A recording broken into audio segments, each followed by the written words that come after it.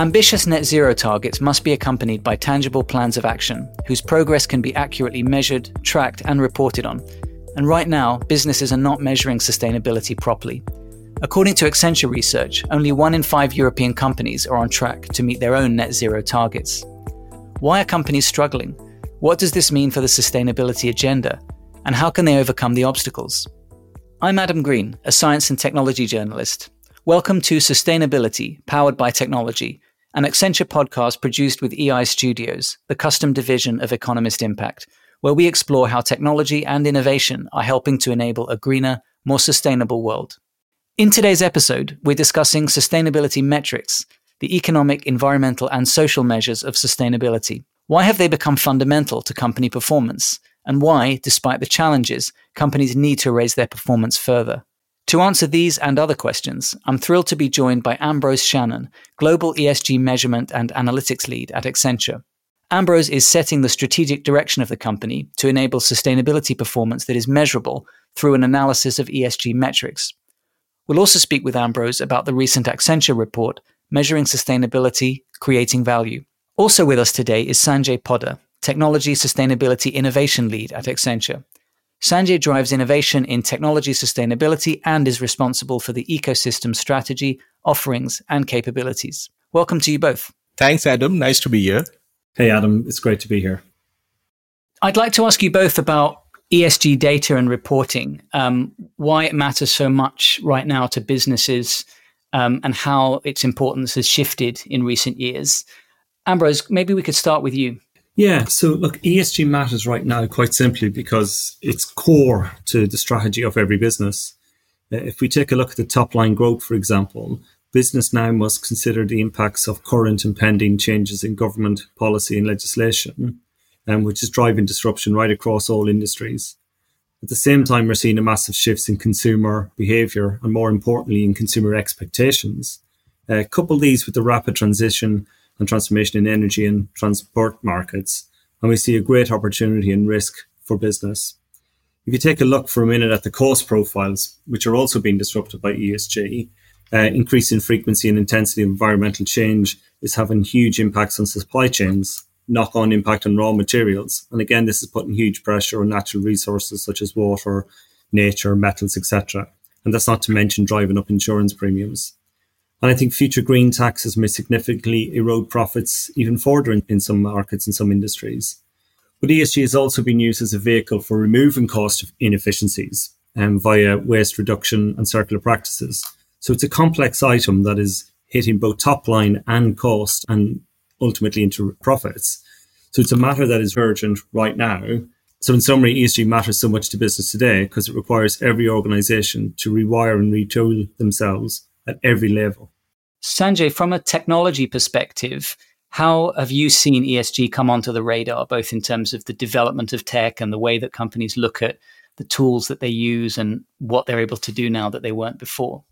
Well, to add to what Ambrose mentioned, there's clearly a shift now from the earlier shareholder capitalism to stakeholder capitalism. So for businesses and CIOs in particular, what you're really looking at is data which addresses your activities not just from a financial perspective, but from your ESG perspective. And a lot of this data that you now have to look into are from outside the four walls of your business. Most of this data is not available today, in fact, or they are collected in a manual way. So how do you get access to the data based on which you can then use technology to do the right analytics or use, say, for example, AI to do the right kind of descriptive and predictive analytics to inform decision makers about whether their actions are in line with their sustainability goals, right? So this is non-trivial. Suddenly the whole canvas explodes because you are looking into different sources of data from the end of your vendors, consumers, in your own operations, trying to curate them. So this is becoming a big challenge for businesses. And our surveys show that only a small percentage of business are actually even attempting it. And a lot of this process today is manual. In Excel sheets, a lot of the data is unstructured. So this is a big challenge, and almost every business they're grappling with this. They want the right kind of technology solutions that are also affordable. And hence, there's a lot of conversation around this topic on how do you really start measuring your ESG performance, because you can, as they say, control only what you can measure, right? So it's definitely not very surprising that increasingly businesses are talking about ESG performance and measurement. Ambrose, you mentioned earlier the big macro structural forces that have made this important. But as Sanjay alluded to there, it's fair to say that many companies are struggling to actually operationalize ESG data gathering and analysis and just into the day-to-day of doing it. What are some of the roadblocks for them? What are some of the reasons that they're struggling? And where are we now compared to a few years ago in terms of the momentum of what companies are actually able to do day-to-day on this? Yeah, I suppose the biggest change in the last couple of years and months is that ESG data and reporting now needs to be both investment grade and audit quality. That means it needs to be treated with the same level of rigor as non-financial information. The biggest challenges, of course, facing the ESG data agenda today is that around capturing and processing the information. From our survey, we found that much of this is still manual. It's via non-integrated processes. It's not even part of the core IT systems. And that's resulting in slow, manual, lack of controls, lack of integrity in the data. And in fact, only 16% of organizations tell us that their ESG data is actually audited. But if we break that problem down for a second, we see 5 fundamental building blocks emerge in the creation of today an ESG performance capability. The first one is don't just seek to understand the metrics that you need in order to comply with a regulation or a legislation or a standard. Really try to understand what is the most material levers of value for your organization from the sustainability agenda. Once you do that, then number 2, you need to be clear on accountability across the organization. Who's in charge? How will ESG decisions get infused into decision making? What policies are needed to be implemented in order to drive those behavioral changes that organizations need? And once you know this, you can set some clear science-based targets. The third element then is all around the enablement. I now know what I want to measure, so I need to understand my data strategy, right? Where is the data coming from? Is it outside the organization? Is it inside? Is it coming from sensors? Am I asking my suppliers or my customers to fill in questionnaires? So the whole sourcing of data is going to be an important aspect to get right. Then once I have it, I can develop my ESG data model through data production and through into reporting analytics and onward for insight generation. And as Sanjay will probably mention, a key part of that is to understand at what moment does it make sense to improve your technology sophistication, right? From bolting on to current technologies versus maybe implementing best of breed technologies. Once we're there, we then need to, as I kind of mentioned in the earlier response, then you really need to embed your ESG considerations in all business decisions because it's about driving performance. It's not about compliance. And finally, you need to leverage this quality non-financial data to enhance the sophistications of your risk management and your scenario planning modules. Sanjay, you touched earlier on this point that the data is often unstructured. It's often buried in Excel spreadsheets. And this is a point that Ambrose was making as well. What's the quality of the technology out there now for this? And also, how should companies think about developing this software and capability themselves versus working with some of the new data providers that we're seeing out there in the market who are helping companies to get on top of this? No, absolutely. I don't think that you need a new technology to do all this. The technology is there, but you now have to apply it in this new context.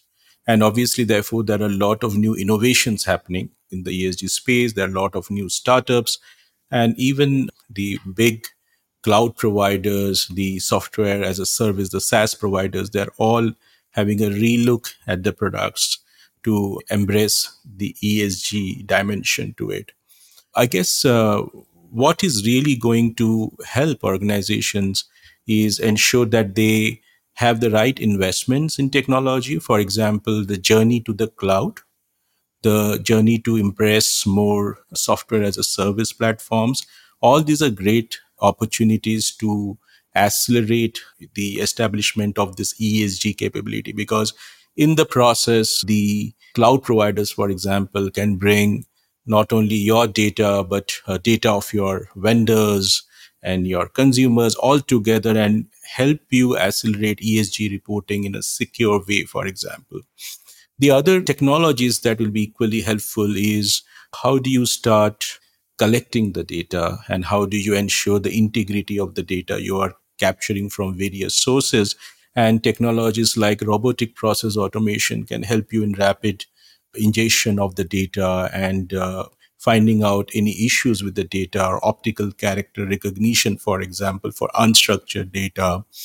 And finally, I do feel that the focus on using analytics and AI, artificial intelligence in particular, will be immensely helpful in things like predictive analytics, where the business leaders can see or forecast the implications, the sustainability implications of their business decisions and actions, right? So, in general, you do not have to think about new technology, but you have to use the technology differently in the larger context of sustainability. Ambrose, it would be great to get your thoughts on the capabilities, the talent, the capacity question for companies in this new area. Yeah, it's a really common question, Adam. Do I need to turn my finance folks into climate scientists, or do I need to hire some climate scientists and have them become my corporate finance team?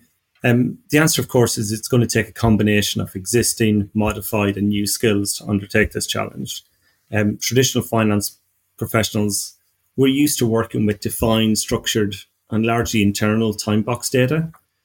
But ESG data is very different. It tends to be poorly defined in many cases. It's unstructured. It's external to the organization many times and needs to be projected over a far longer time horizon than we would normally do, right out to 2030, 2050 and beyond.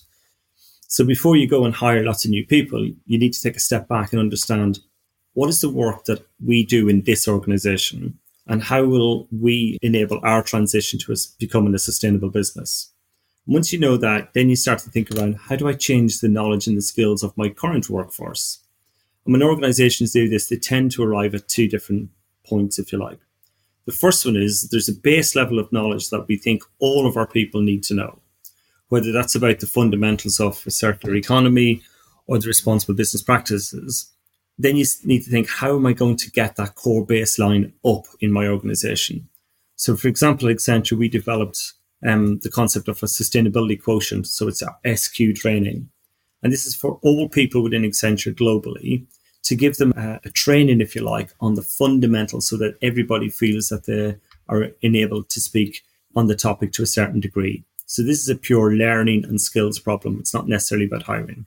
But the second area is obviously then we do take a look and certain roles will require far more deep, specialized ESG and sustainability knowledge. And it's for those roles then you need to get the combination right between, am I hiring these skills or am I going to upskill my current workforce?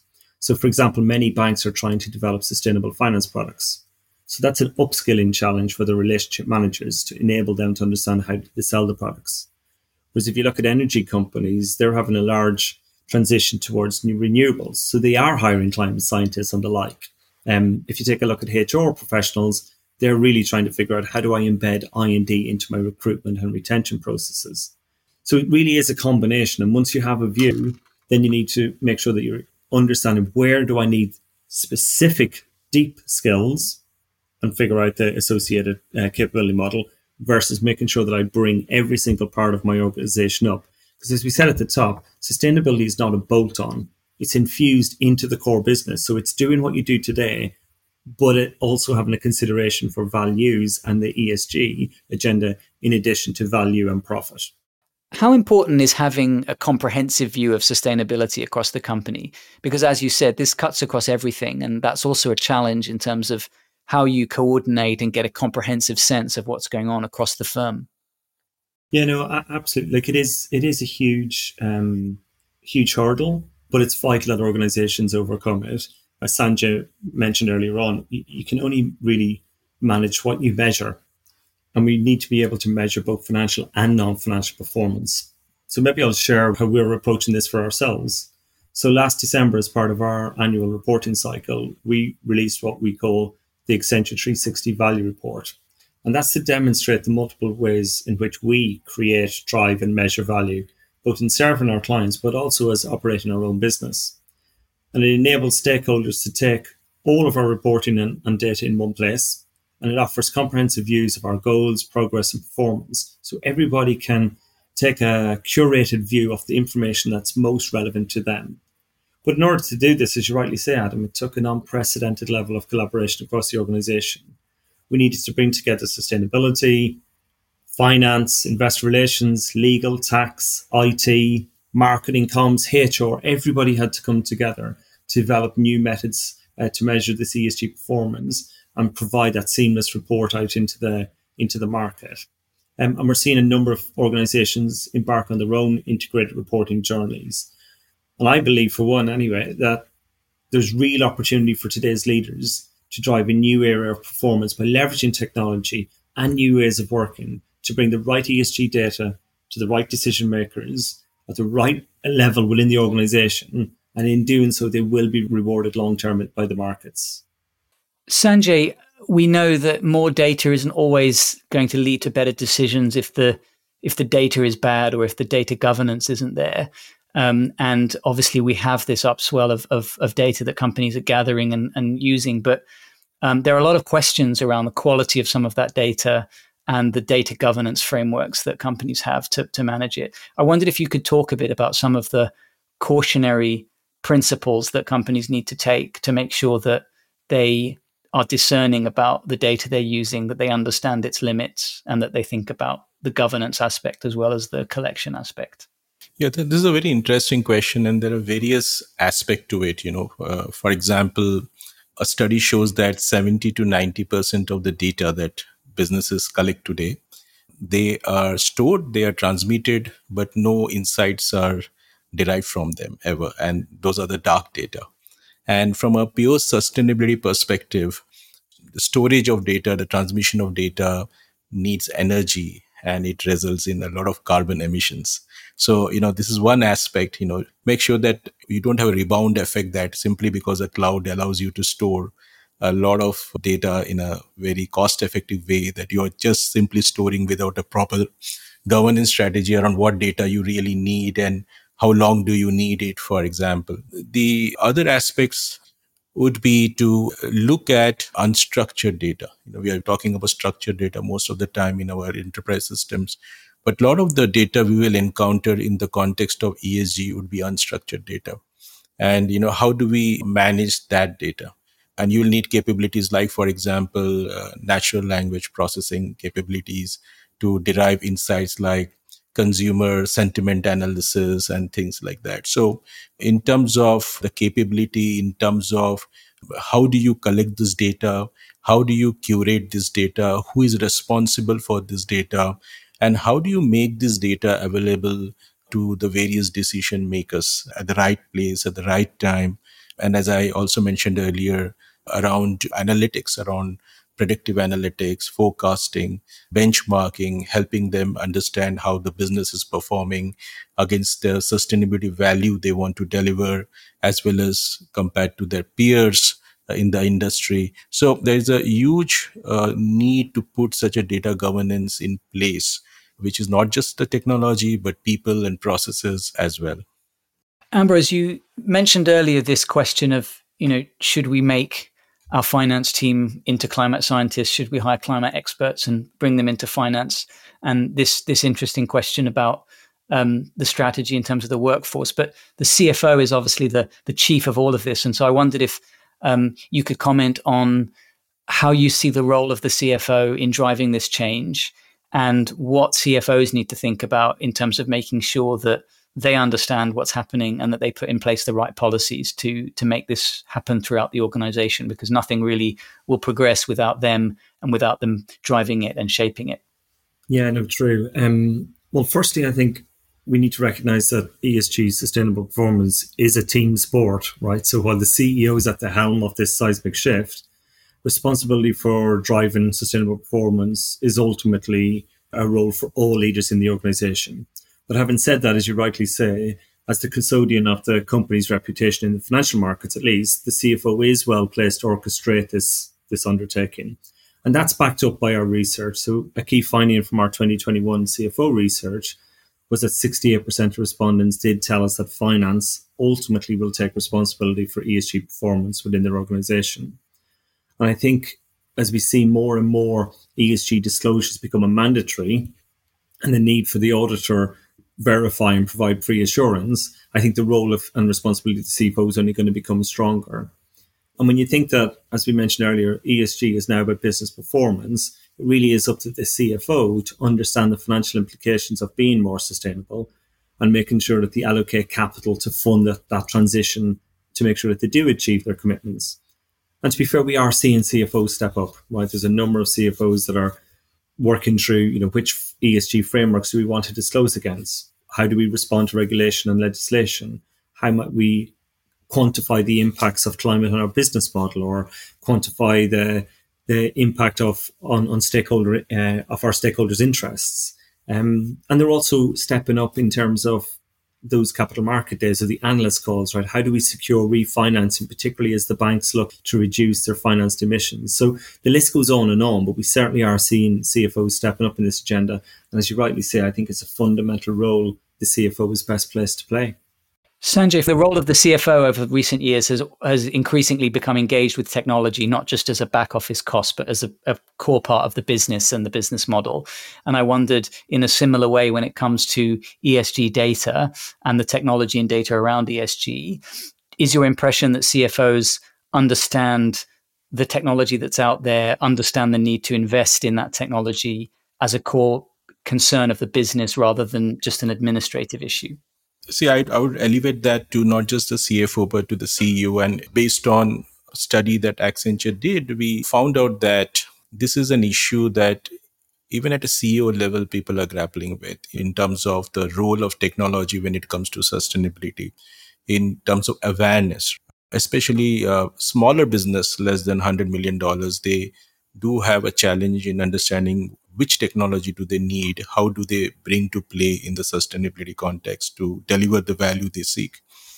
We also see an issue of affordability, and maybe for a CFO that is also a big issue because technology is not cheap, and especially businesses from the global south, the CEOs have been grappling with the affordability of technology investments. You need to embrace the sustainability paradigm. Those are some of the key findings, but our study also found that businesses which are embracing technology and integrating it with their sustainability strategy, they are outperforming their peers in their industry 2.5 times in total shareholder value.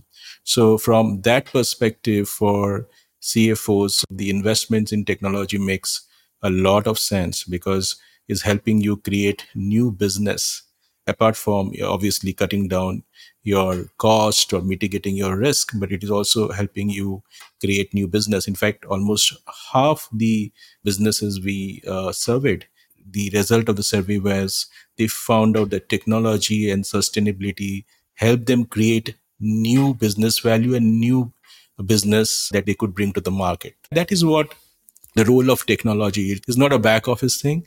It's helping drive greater revenue, make much more inclusive, sustainable business models, and hence it's very critical at the CXO level.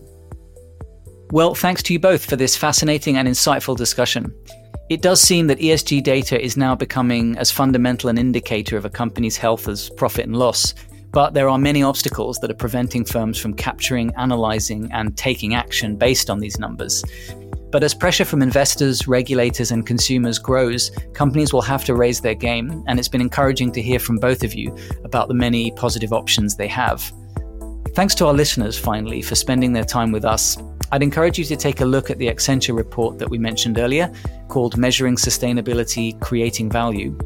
I also recommend another recent Accenture report, of which Sanjay was a co-author, called Uniting Technology and Sustainability.